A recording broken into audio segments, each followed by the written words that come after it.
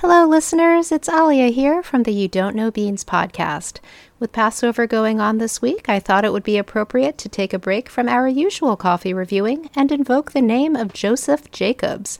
Why? Well, it's basically because of Mr. Jacobs that Jews everywhere will be able to enjoy a nice cup of coffee during this 8-day festival. Ladies and gentlemen, this is the story of how Joseph Jacobs saved Passover.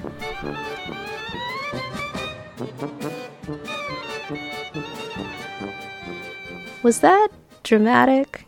Well, imagine going a whole week without your favorite brew. To the Jewish people, the observance of Passover is the quintessential celebration of freedom, and to Jews at the turn of the century, the gateway to such freedom lay at the feet of Lady Liberty in New York Harbor. While many Jews emigrated to escape pogroms and oppression in Eastern Europe, they were met in the United States by a slightly different form of Jewry that would have been alien to many. You see, these newly minted Americans observed Judaism in the Ashkenazi tradition, whereas most of the influential Jews who helped forge this country's conception were of the Sephardic tradition, a method of observance stemming from Spain and widely followed in the Netherlands, parts of North Africa, South America, and the Caribbean. But to be clear, it's not like there were no appropriate places of worship for newcomers. It's just that, along with their newfound social freedoms, they faced some unprecedented choices of what it meant to observe their own faith.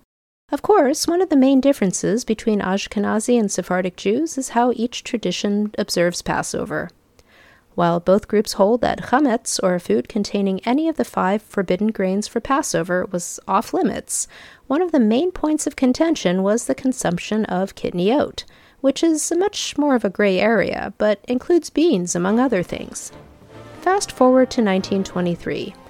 The Maxwell House Coffee Company is faced with the dilemma that, despite the growing number of immigrants emerging in the United States, sales of their coffee didn't really seem to reflect that.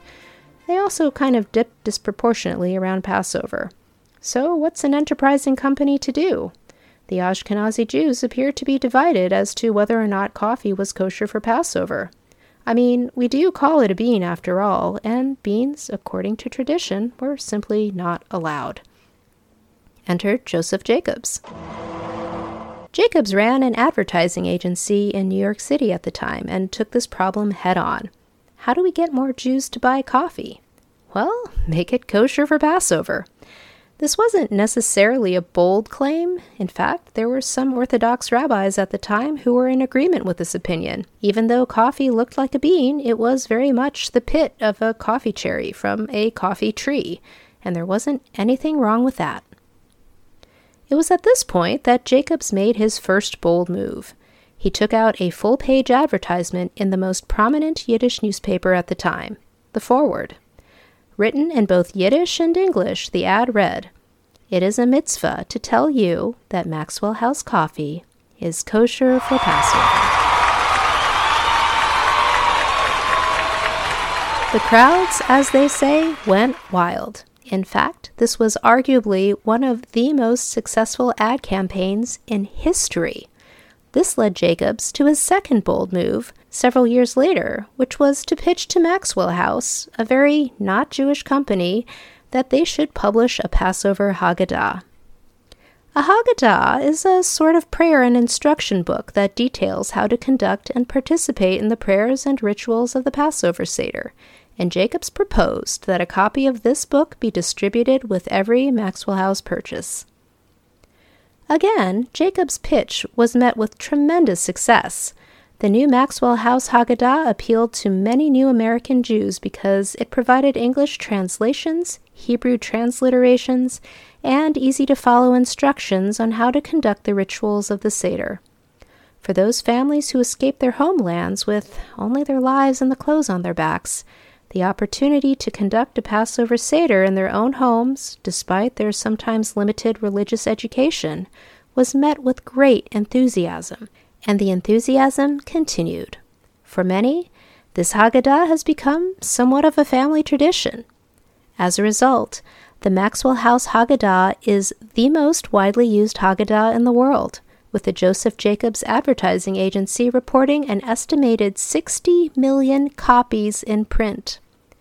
They've released new editions of the Haggadah every year since their first in 1932, with a brief pause during World War II, when paper was in short supply.